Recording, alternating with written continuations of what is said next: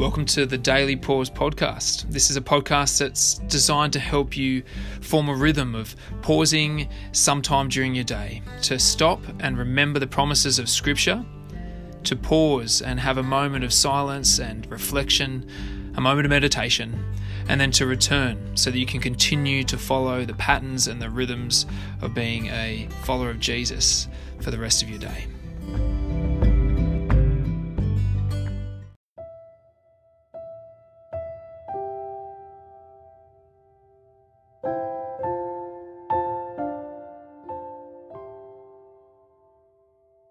Welcome to the Daily Pause.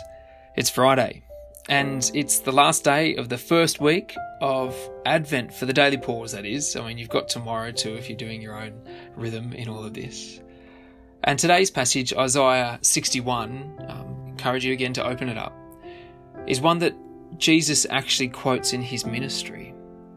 You see, in Luke 4, when Jesus is grown up, he walks into a synagogue, which is just a Jewish religious assembly, a bit like a church for the Jews, in Nazareth, in Galilee, which is the backwater town he'd been brought up in, a place where people thought nothing really good came from there.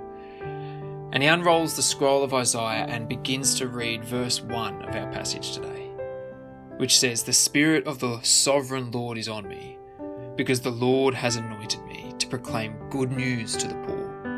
He has sent me to bind up the brokenhearted, to proclaim freedom for the captives and release from darkness for the prisoners." Jesus rolls up the scroll, looks at them all and tells them, "Today this scripture is fulfilled in your hearing." He says, "I'm the sent one. I'm the Lord's anointed, and I have come." And so if we want to know what the Spirit anointed one is on about, or what he came to achieve for us, for all of us, then Isaiah 61 tells us these things. He came to proclaim good news, to bind up the brokenhearted, to proclaim freedom for the captives, release from darkness, to comfort the mourning, provide for the grieving. And so let me ask you, how has your week been? Just take a moment just to think for a moment. And maybe think back not just for this week, but your year. This year. We've all experienced the reality of living in a fallen world, haven't we?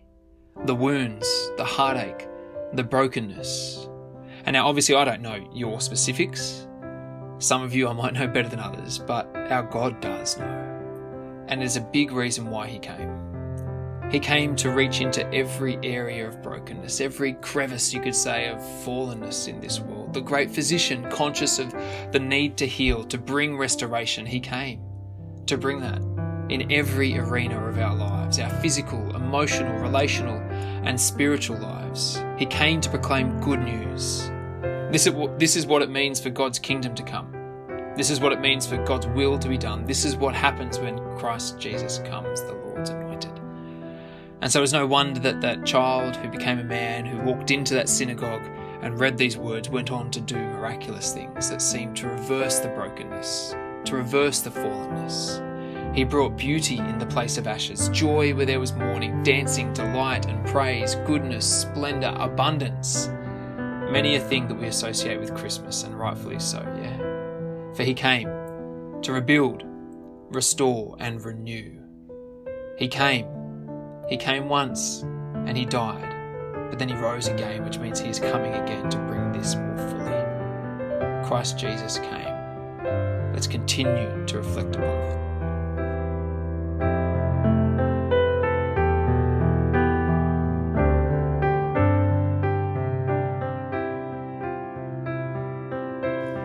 Isaiah 61, 1-4.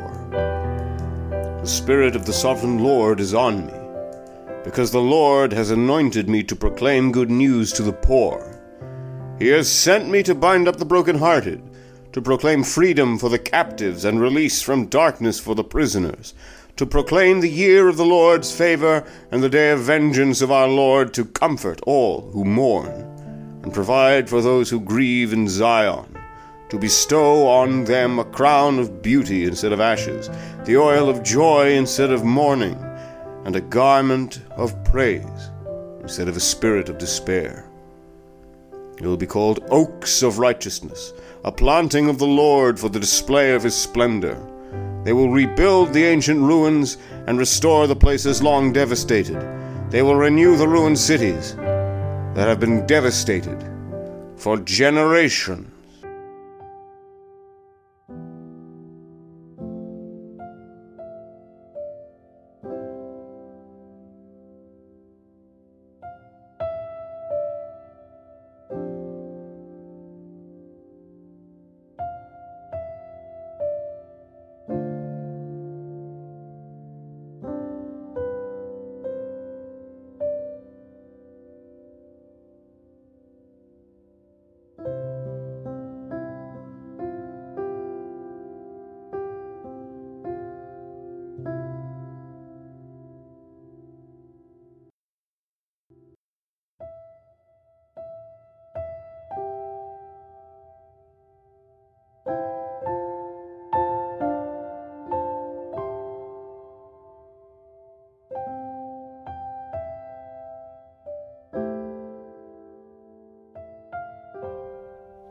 To close, I want to use the prayer that I started our week with, just with a subtle change. And so let's pray to finish our week together, and then we'll see you next week for the Daily Pause. Lord, please show us your light. Open our eyes and break through the darkness. Today and in the coming days, please reveal more of your majesty and glory to us. In this season of Advent, show us more of your nature. Help us to see Jesus in new and real ways.